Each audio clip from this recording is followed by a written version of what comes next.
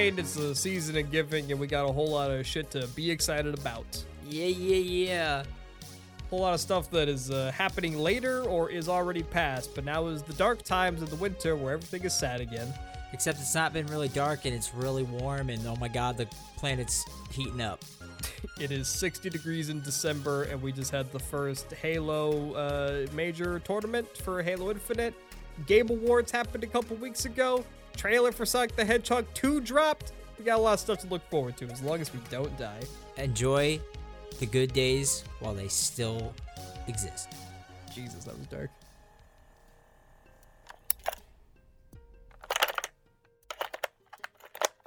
Hey, it's Crimbus. Merry Chrysler and happy holidays. To be specific, it is December 20th today, and I am doing most of my Christmas cheer things tomorrow because I'm a working man that works 4 p.m. to midnight on every human day of the week. But you're just getting done with your vacation. How was that? Not as relaxing as I had hoped, admittedly. Oh no. Only because I had to leave the apartment and do something almost every day I was off. And really for me to decompress and just chill, I don't want to go anywhere. I just want all the food to be here and not have to think about an appointment I have to go do. I spent half of one day driving around either on the phone with the BMV or credit unions, and then I had to go to the BMV and do 2 different grocery shopping trips, and this is on a Saturday, so Yeah, I mean, you could have just spent your time watching Halo, but we'll get into that later. I could have. All right, the theory about introverts and extroverts, that if you're an introvert, then you've got so much energy for the day, and the more you have to interact with people, you lose energy. Yes. I don't really like that analogy. I think it sounds a little childish, but if we're rolling with that analogy, I take 2 steps into any supermarket and I go negative. I just can't fucking deal with people in a supermarket. People's presence immediately takes all of your stored up whatever away. Well, it's not even just the presence of people. It's specifically people in a supermarket. Fucking old bitches standing in the middle of an aisle with their fucking shopping carts, or looking real intent at the pasta as they take 2 steps, and I'm just trying to get my fucking ketchup, lady. Or I walk into the frozen food section and we're still in the middle of a pandemic with supply issues, so I can't even get my frozen chicken nugs. Yeah, that's a real problem. But yeah, the greatest boon, sorry, I keep cutting you. The greatest boon for the pandemic is that I can walk into a grocery store, put on my mask, put in my earbuds, and I'm wearing a hoodie, and that's the most comfortable I have ever been. I can turn on fucking audio canceling on my earbuds, and I can just tune everything out until I have to get behind Brenda and her fucking kid sitting in the goddamn plastic car that's half of a shopping cart. Those fucking things? Yeah. I'm over it. Why don't you just start using Instacart or something? Because that would cost $10 more. That's very true. I'm not out here trying to spend money at all. Filter fee. I'm just like a shittier millennial Bill Burr. But did you bring up a great point about people in supermarkets? It's always amazing to me how just clueless 80% of people in a grocery store are to other people around them. It's they're it's very American, just being I'm the only motherfucker in this store. I will walk as slowly as I want, take up as much space in an aisle as I want, and fuck anyone else who's around me. It's crazy. I hope I'm more aware than that, but also I feel like saying that is falling into a trap of clearly these people aren't aware that I'm trying to get around them. So maybe I have also been in a position where I have been unaware and I'm pissing other people off. But I'm too arrogant to feel like that in the moment, I have no sympathy. Nah, because we're not the kind of people who will just walk into a grocery store and be I don't know, we'll just see what I get today. I'm assuming you're like me, and it's I know what I'm getting, and so you're just on a mission to go get the shit you need. And then when people get in your way, I make a fuck list off. every time. Granted, my list is written in nonsense, so every week I gotta buy chicken and broccoli and carrots, but my list says chicky, brock, and Kurtz. Kurtz. Kurtz.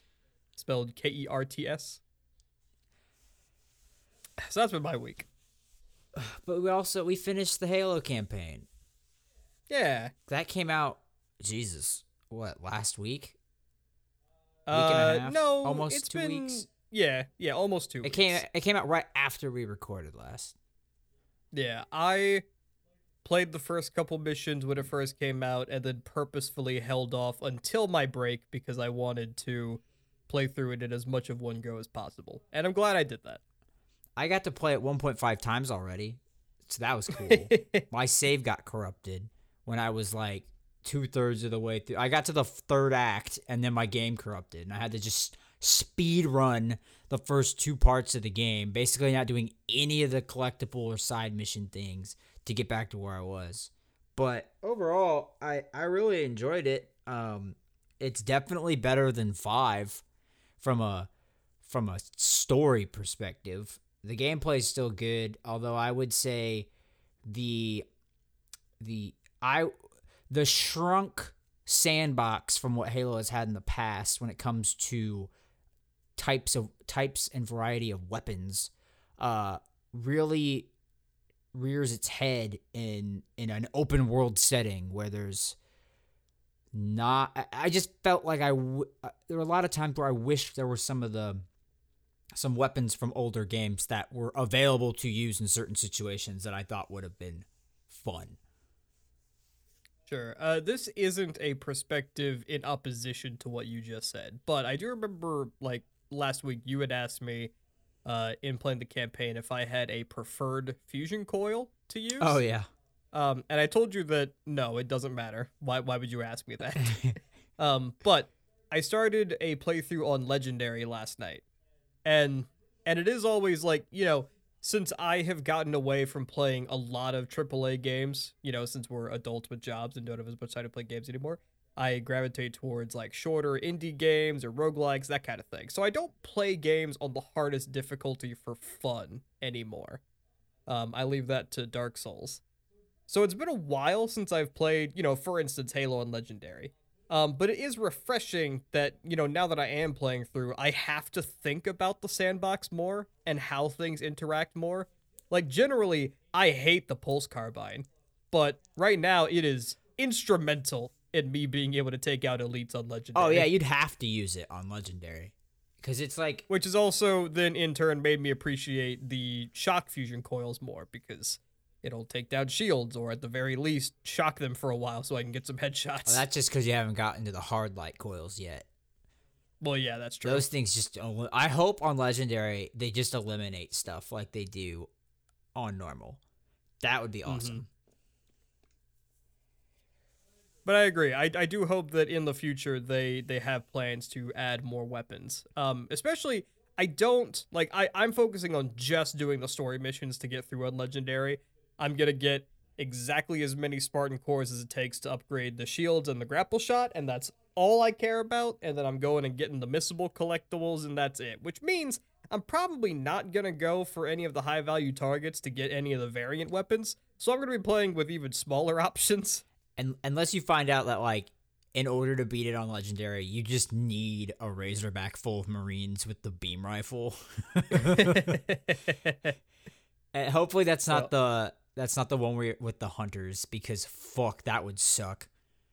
Oh man, I do not want to have to fight those 2 hunters on Legendary. Good God. Yeah, so we'll see. I had kind of hoped to be able to clean up Halo in its entirety before going back to work. I don't think that's gonna happen, especially because we have been playing through and are planning on finishing It Takes Two tonight, and then I gotta do Christmas stuff tomorrow. But that's okay. I got through the story. I got to experience all of that in as much as one go as I could, and now it'll just be short bursts of cleaning stuff up. I can just do like one Legendary mission a day and call it good.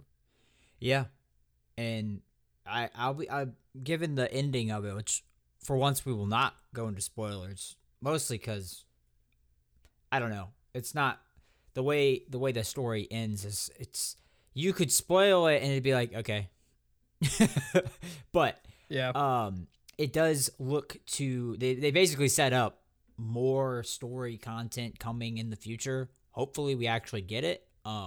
because just because you set that up doesn't that mean we will always end up getting it. But it definitely looks like they want to continue to put out some story content along with whatever multiplayer updates we continue to get, which is kind of cool because it just doesn't seem, especially from a shooter perspective, we don't really get continuous story on one game like at all anymore. Well, I don't think I'm personally expecting story DLC. I don't think they're going to touch it at all until another main series Halo game, which I do think is a little strange for pacing because it does seem to like any and every plot thread they introduced in Halo 4 and 5 is either cleaned up or outright dropped in Halo 6 in favor of setting up a bunch of new stuff. Yeah, that is. Which, for me, it comes off as like, again, not I don't want to dip into spoilers because I don't know if there's like a lot of deep stuff to really talk about here, but I found myself enjoying all of the individual pieces of the story significantly more than how they came together. Which isn't to say it's bad, I just wasn't invested. Yeah, I mean, it's really hard whenever they dive deep into the Forerunner side of things on the story. I think that's been the weak point of 4, 5, and now 6, Halo Infinite, is just, it's a lot less compelling, and mostly because it's like these just like 50 million foot view like perspectives on shit where, when it's just fight the Covenant, or in this case, fight the Banished, they're trying to kill you.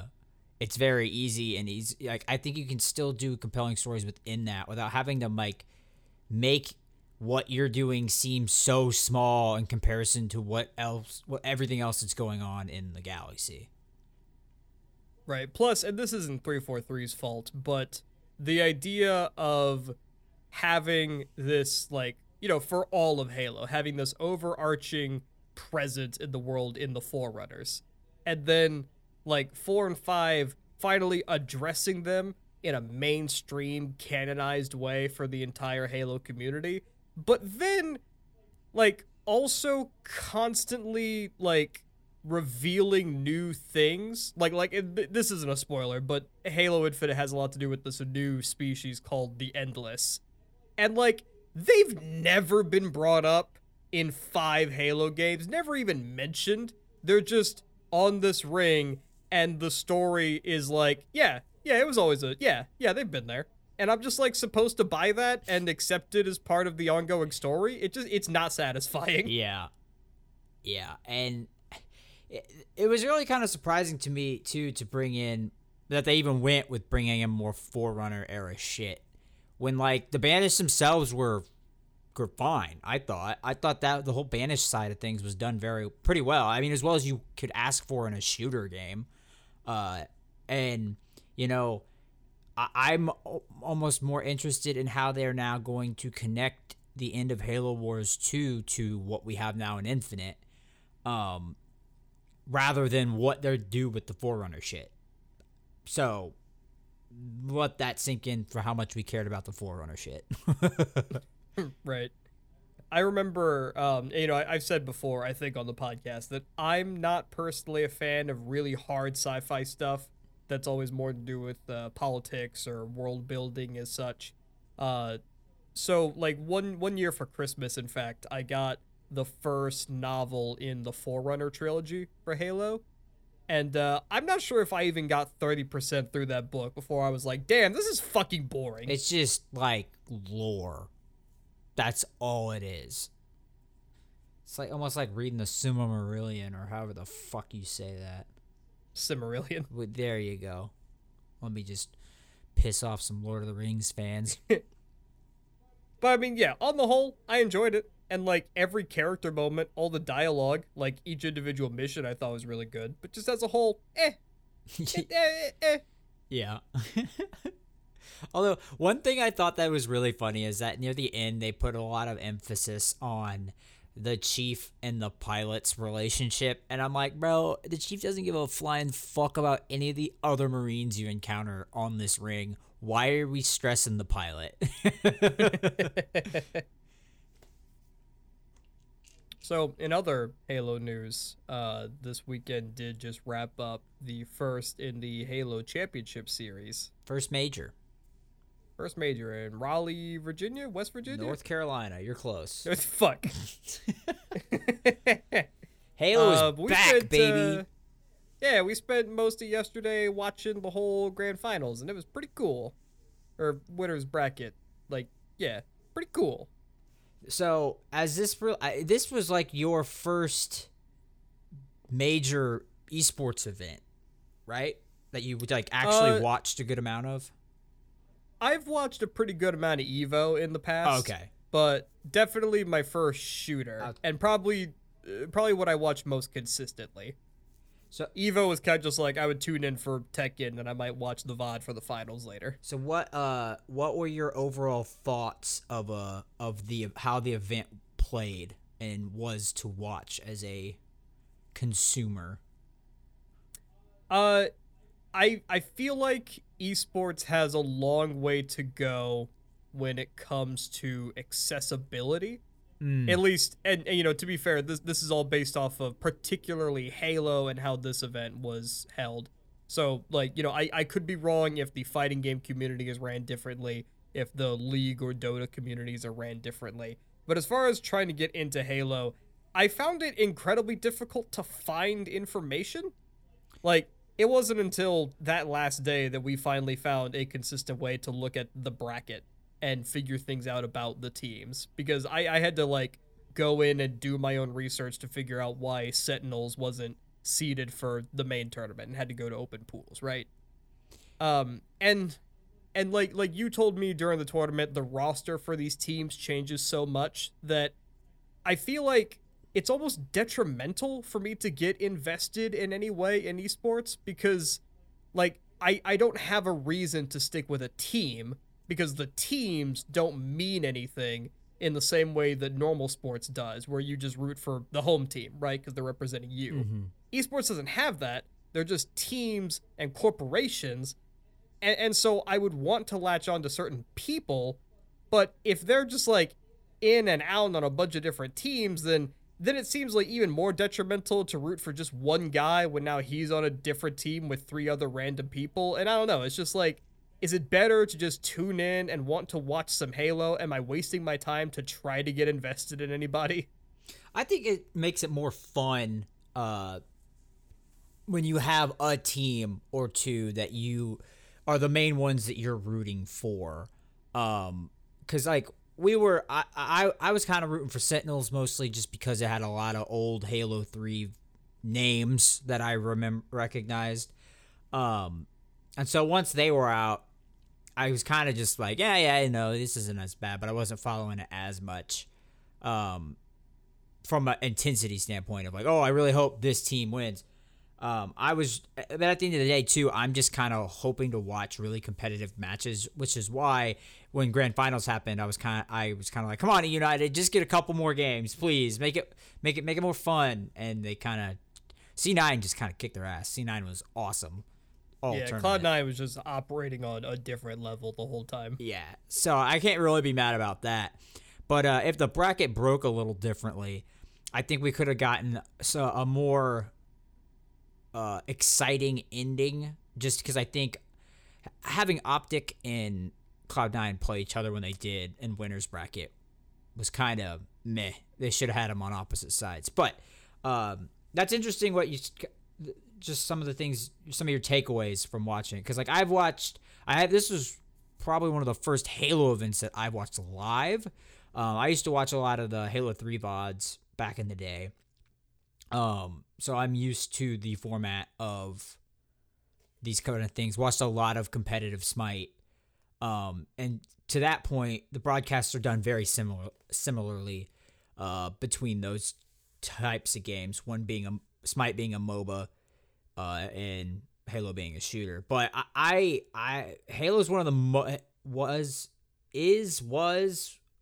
I'm glad it's back, one of the most entertaining esports to me, that is. Mostly because I know enough about the game that when you see someone pull off what looks like a really dope move, you're like, wow, that was awesome. And I think that's one thing to your point about accessibility of any esport is kind of hard for anyone who's not invested in that game to get into, from the sheer standpoint of like you appreciate more of what they're doing when you know at least the basics of a game, and like wow, you can see something and go wow, that looks really impressive. Because I mean, to the layman, some of the boosting use of the thruster pack probably looks cool, but you don't know like, oh wow, that was fucking difficult for them to do, and he just nailed that. And so I do think I don't really know how, especially from a shooter perspective, you can address that and make it more open to just anyone, which is what I think esports in general has had an issue doing, because I don't know how they do that. But yeah, I'm looking forward to the competitive series starting now, I guess formally, where they'll I think be like, I don't know how frequently they'll do online events, but those starting up, and then I think the next LAN isn't until April. But yeah, I'm glad Halo Esports is back. Yeah, and I'll just say, like, if Cloud9 continues to sweep the next major tournament, I'm gonna lose interest fast. Oh, you run that way? If the same team wins all the time, you're out? Well, yeah, I mean, there's just like, what's the point in even watching? It loses a lot of excitement. Like, True. I mean, I guess I can root for my team to at least place, like get on the podium, I guess, but it just feels kind of hopeless if there's not enough level and variance in the skill sets across teams, and it's just like, oh yeah, okay, let's tune in this weekend to watch Cloud9 win. And I don't think you have to worry about that, because like up until this event, Optic had been beating Cloud9 like every time they played them. Yeah, okay. So that's why it was kind of surprising that Cloud9 beat Optic, at least to me, with having followed some of the qualifiers and stuff, because Optic had been winning in the past. I think FaZe will get better the more they play together. I think Sentinels is always going to be around. And then you always have the European teams that I think will everyone's going to just get better too as we go. Like the game's been out for like a month, and we were seeing some crazy high level play for a game that's barely been out. Like that's the thing to me. I was like, Jesus, these dudes are doing some crazy shit for this game being out for 4 weeks. That is true. It is important to keep in mind that Halo has not been in the mainstream for something like 6 years. And, a lot of, like, I heard the commentators mentioning a lot in interviews. They talked about Halo Reach a lot. They did not talk about Halo 4 and 5. So it seems like if you're looking at eras of competitive Halo, it's really like Reach until now. And if anything was happening between that, it either didn't matter or didn't have a spotlight. Well, the main reason why they did that was because Reach single-handedly killed the Halo competitive scene. So that was the last time when a lot of the big names were in it, because they were all like, "Oh fuck this!"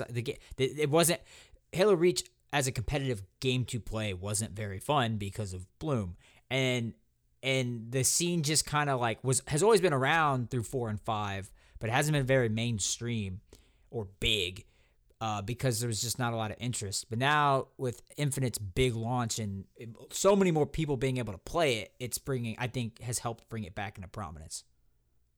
Yeah, so maybe, come a few months when the next major happens in April, it could be a whole different ballgame. I don't know. I'm going to be watching it excitedly regardless. One thing I thought I saw that was interesting about just kind of esports in general was I saw a lot of stuff from COD players talking about mostly like reflecting on what Halo has done with having their first major be, 10 days after the campaign launched, 3 weeks, a month after the multiplayer launched, and how like that's how you do it. That's how you get eyeballs on your game when it's still being played by the most amount of people and just garnering hype around it.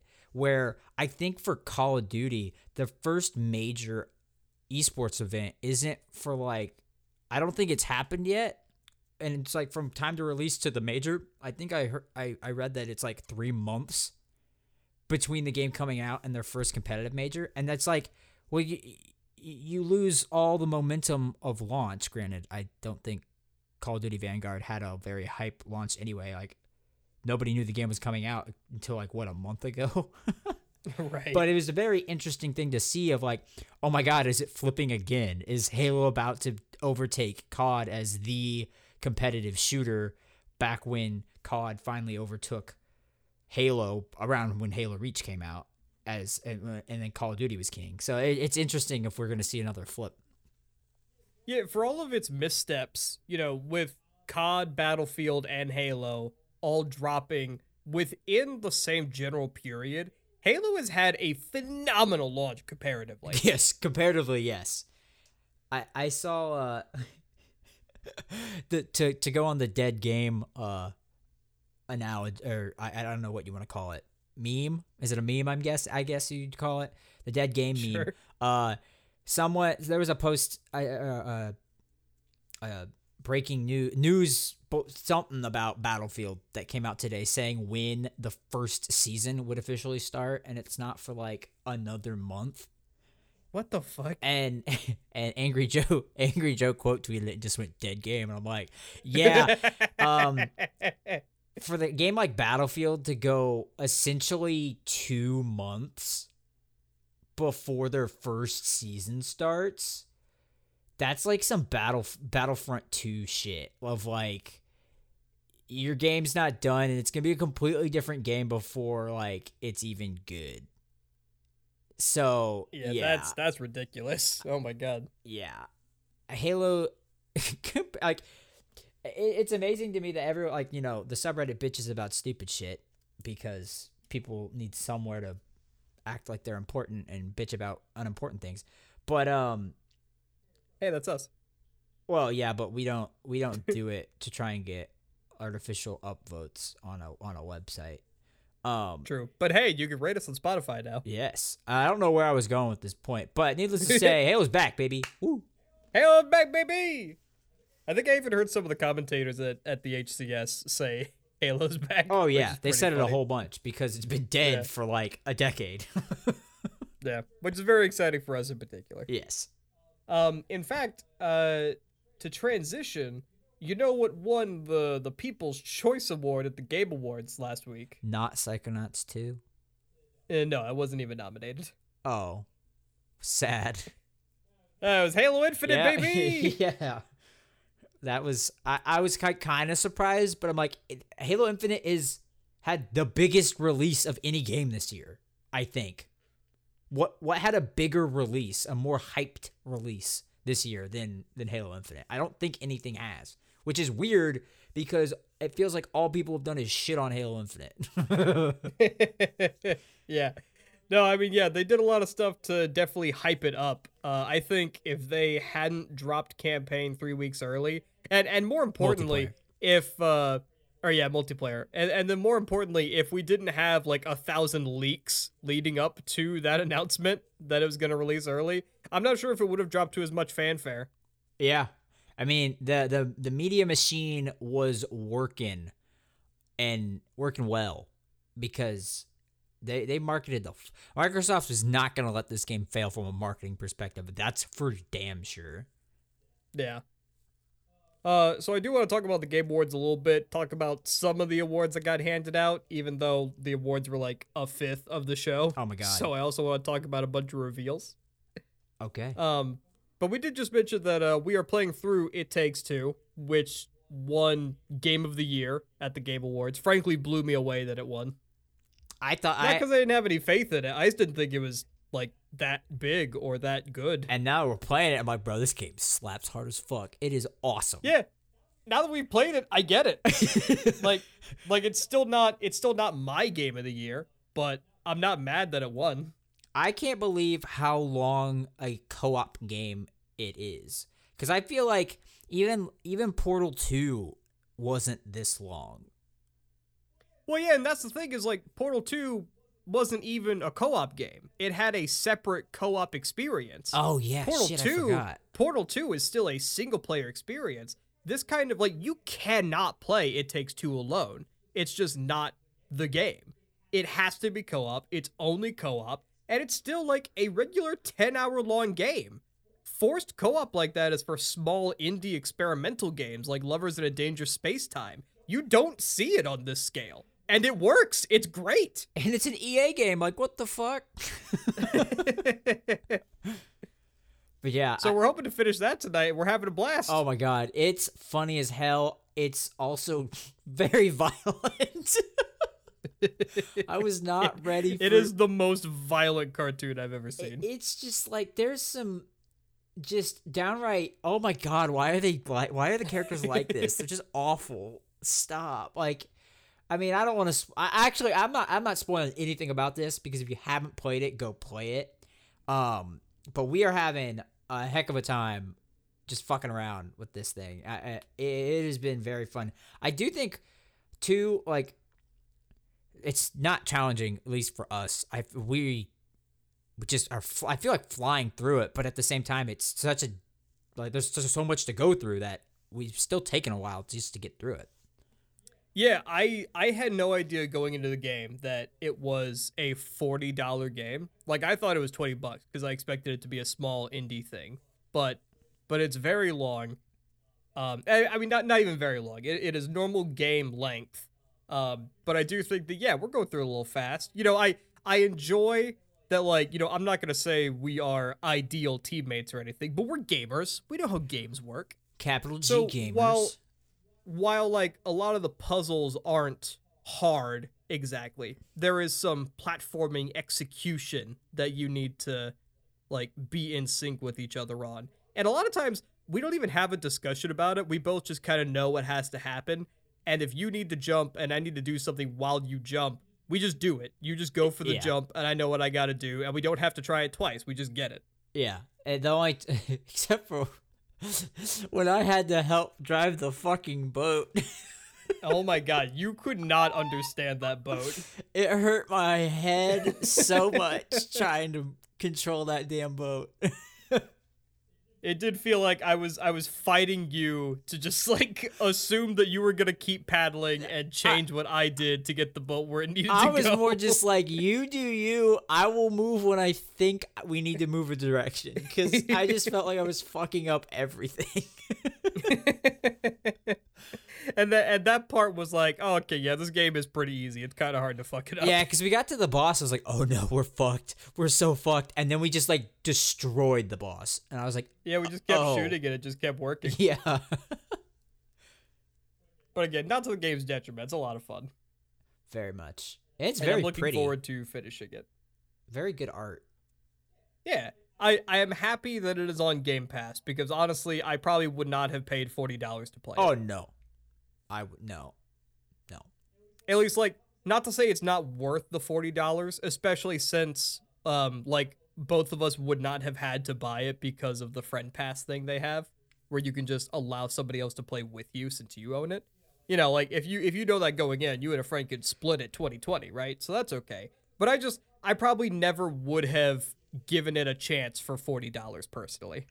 Yeah, I mean, that's one of the beauties of Game Pass is, you know, and also the detriments is because now when it comes to buying any game, I'm like, I don't really want to have to buy it if I don't have to. I'll just wait for it to come on Game Pass. Right. Which I'm hoping that, you know, last episode I believe, we talked about PlayStation is supposedly ramping up to release their own Game Pass. Equivalent. It's probably by the time we are ever able to get a hold of a PS5, it would be great if I could count on PlayStation having a service where I could just queue up Ratchet & Clank, Returnal, and Spider-Man Miles Morales and just play all of that for $20 a month. No. Oh. Probably not.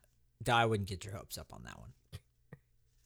I mean, really, if they're going to do it, they really should have at least the first parties on there if they want to compete with Game Pass at all. Oh, yeah. But it's Sony, so who knows? I think they will eventually, but the way it was marketed seemed a little bit more like it's marketed towards what do they call it on Xbox when you play the old games?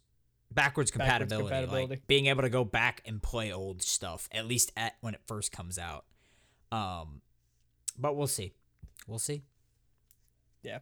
So moving on to the Game Awards, we can just do a quick rundown here. So like I said, It Takes Two won Game of the Year. Deserved. However, Psychonauts 2 got robbed the entire show. Yeah, I'm not surprised. I don't think enough people played it, honestly. Yeah, maybe not. Because I feel like if enough people played it, it would have won something. Because that game's awesome.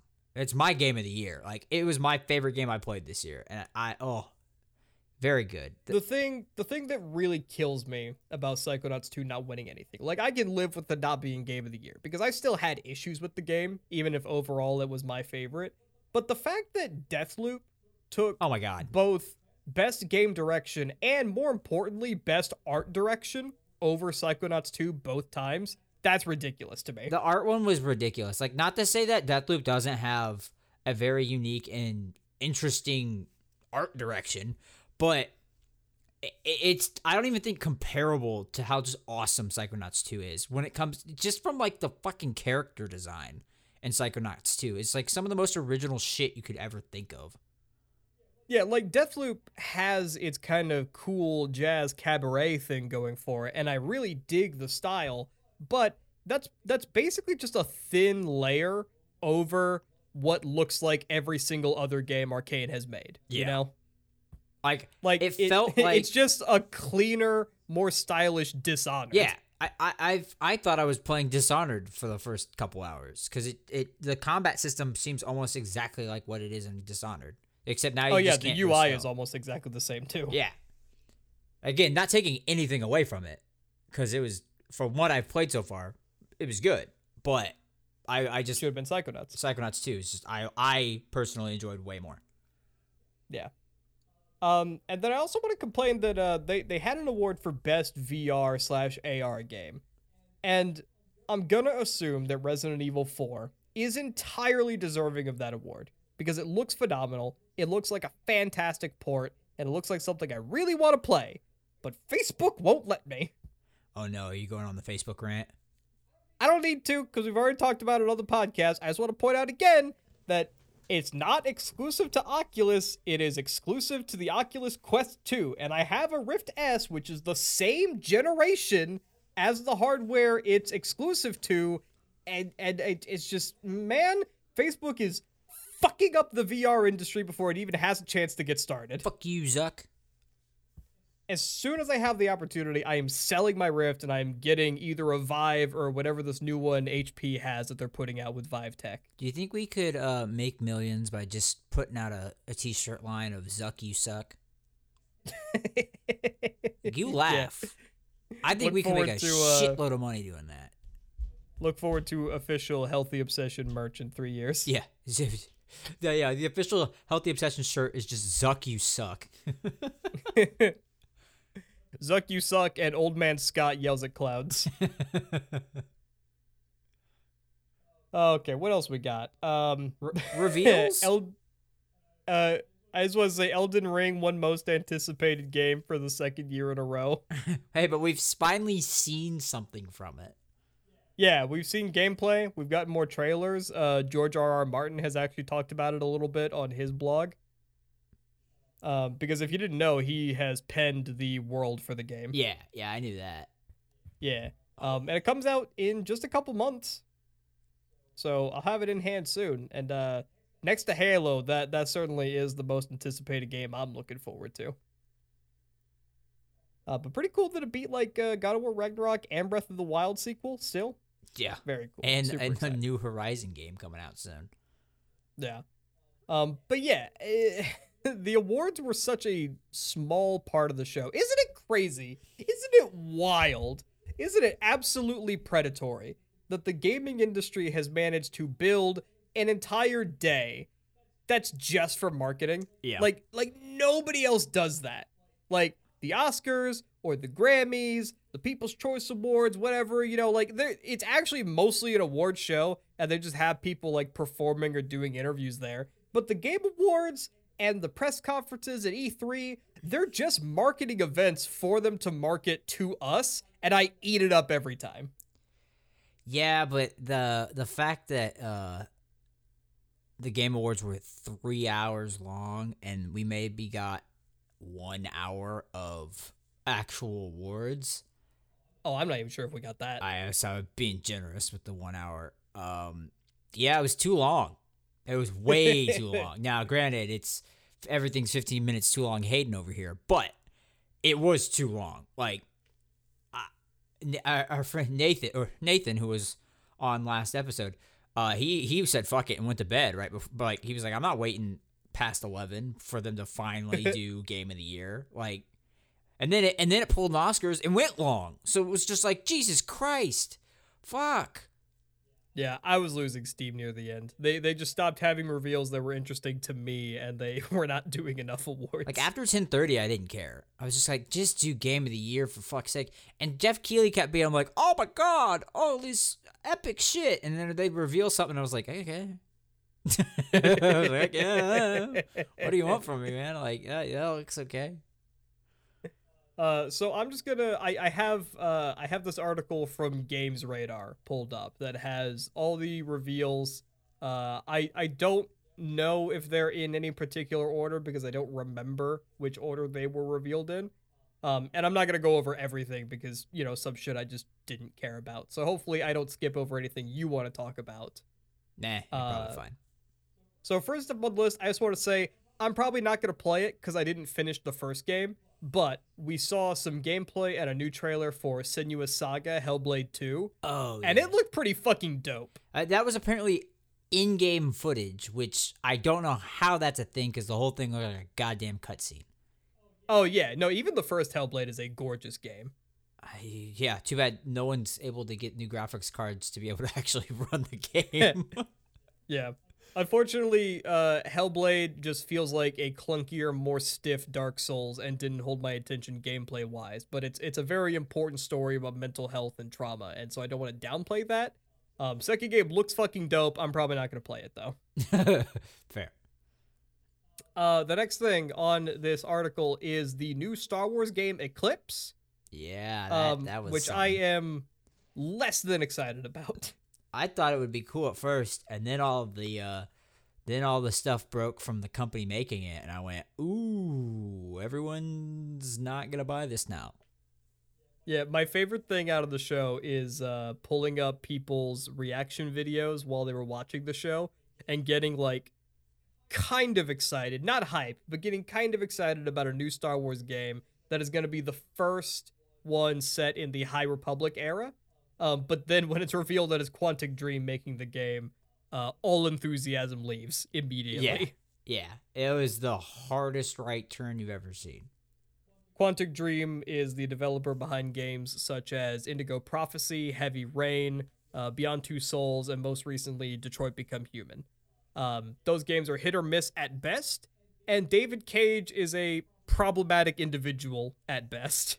And apparently the company's problematic. Yeah.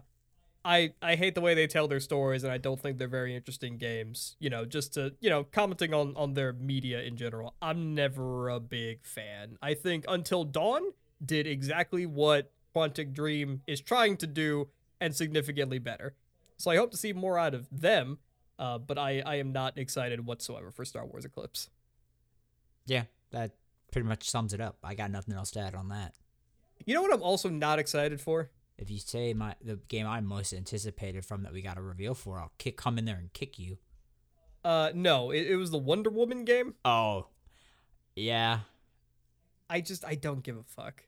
Yeah. Like, I mean, it might be good because it's the same company that did Middle-earth Shadow of Mordor, and I didn't play that game, but I heard it was really good. People liked it, so it might be good. I find it so hard to care about, honestly, any DC character besides Batman.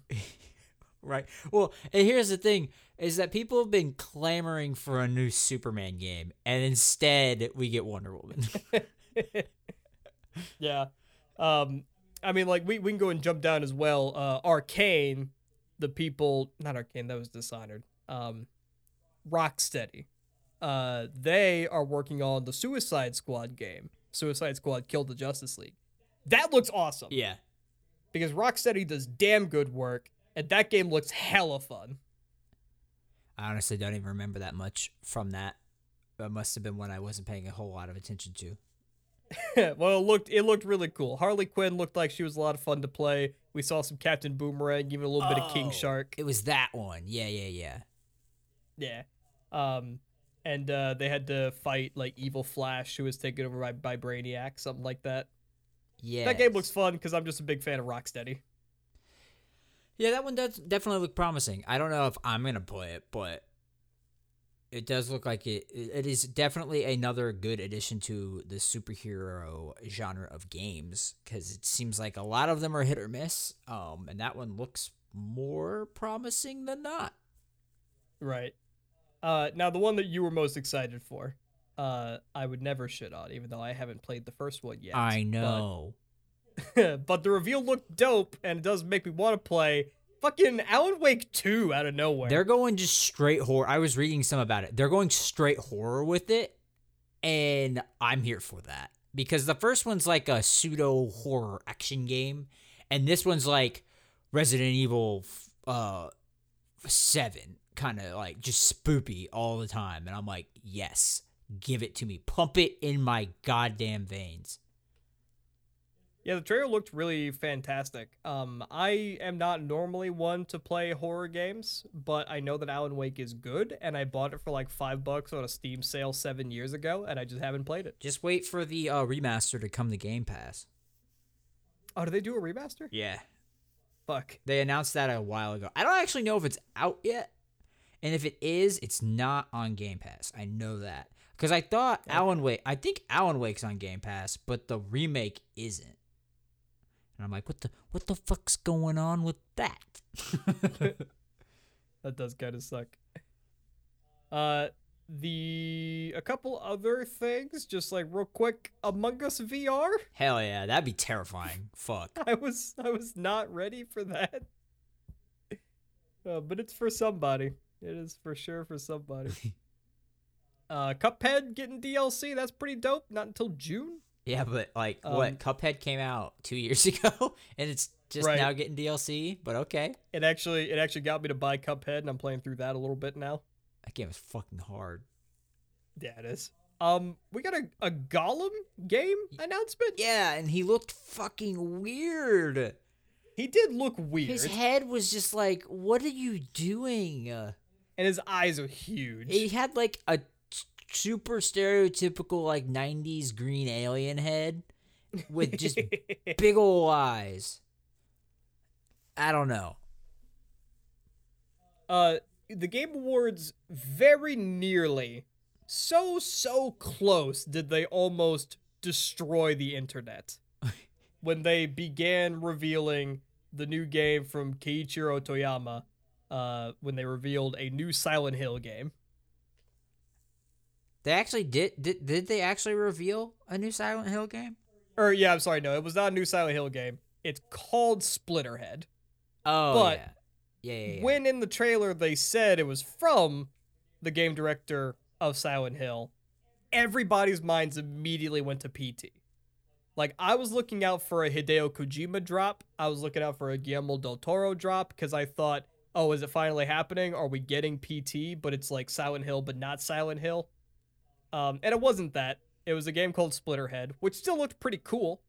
I really dug the aesthetic. You know, as much as I just said, I don't really play horror games. I'm always down for the aesthetic, and I'll play one if the gameplay is really good. And, you know, I trust Toyama-san from the Silent Hill games. So, you know, maybe it'll be good.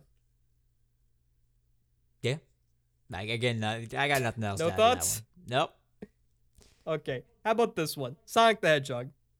The movie? Yeah, we can start with the movie. That trailer was fucking awesome. Yeah, Tell me it wasn't.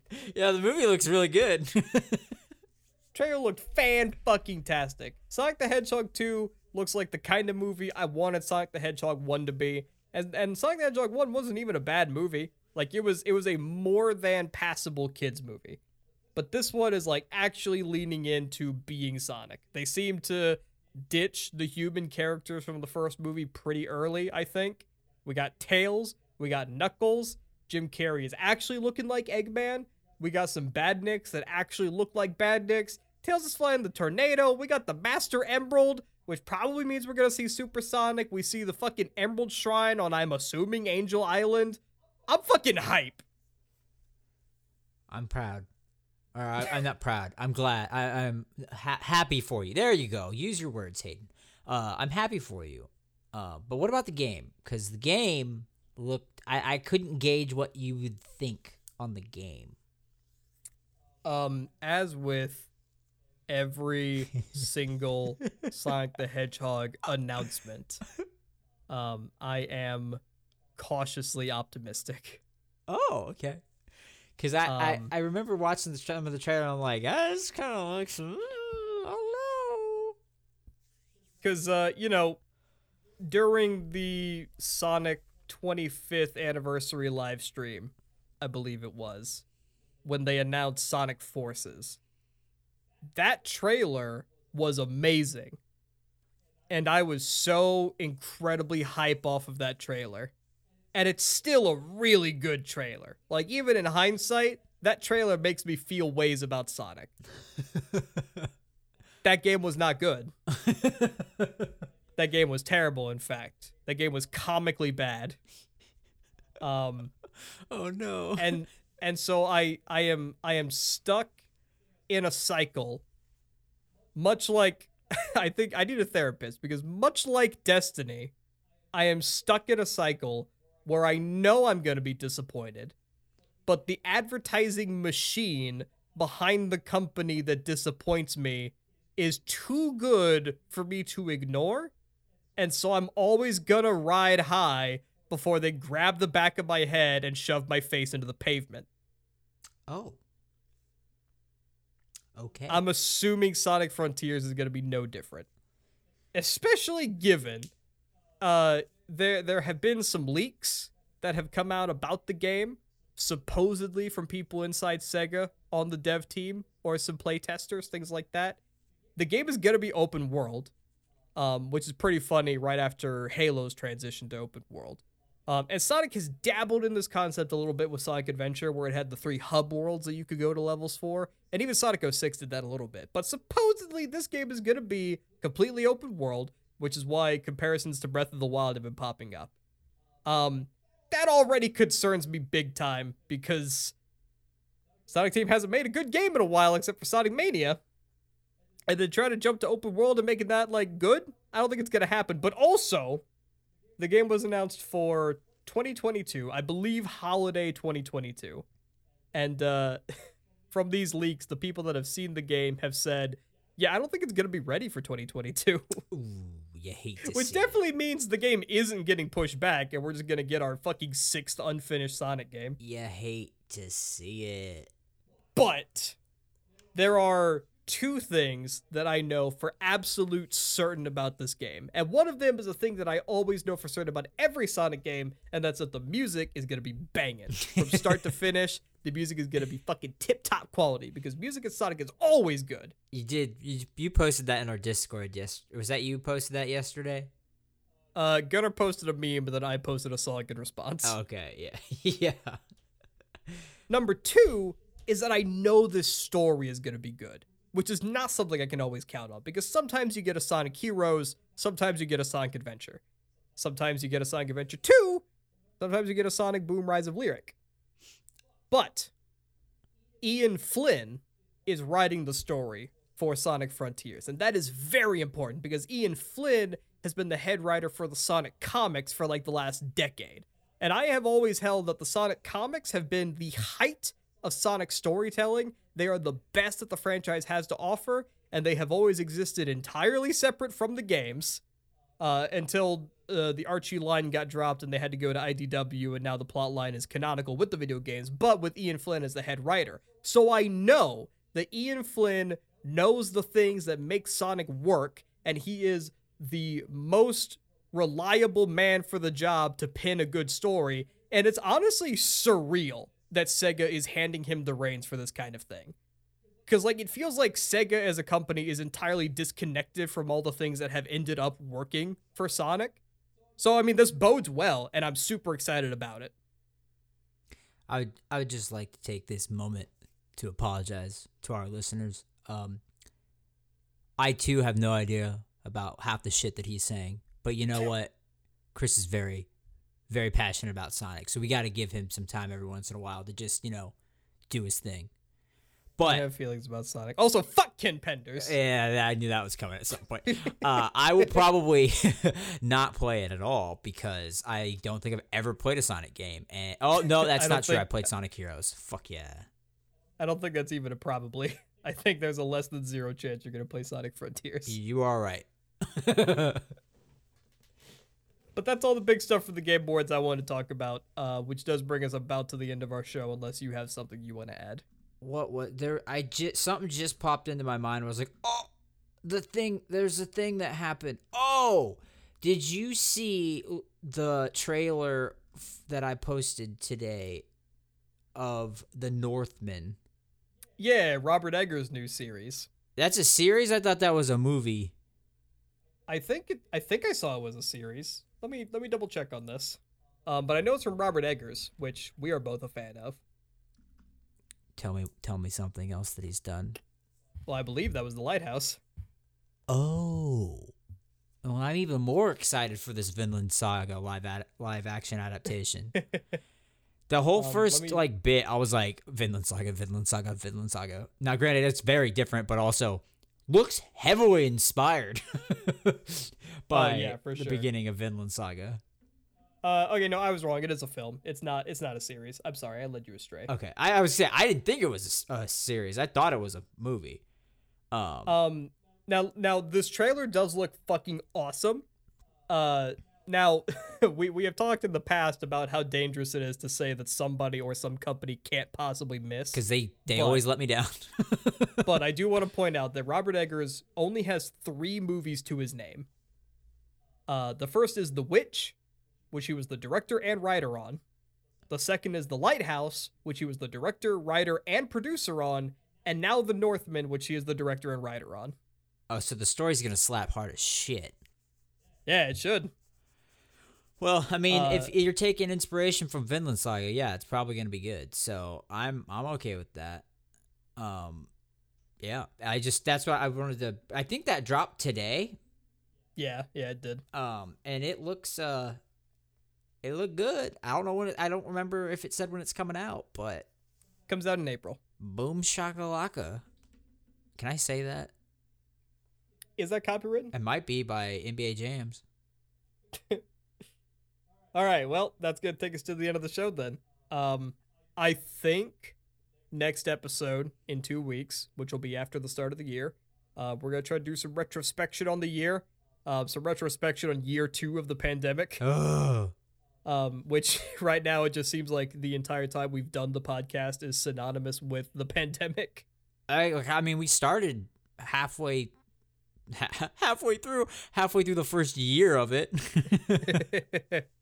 So we'll talk about some of our favorite games, favorite movies. Hayden's got to talk about anime for a little bit. He gave me the Sonic time. I got to give him the anime I got to get the seasonal roundup that I know 2 people are eagerly awaiting.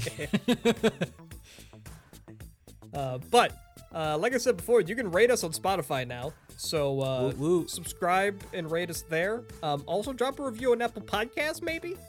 But otherwise, just hey, if you liked this, if you thought it was good, recommend it to a friend that maybe wants to learn a little bit about esports or hear me bitching about the Game Awards or Quantic Dream or Ridley Scott. And we'll see you next week. Bye-bye.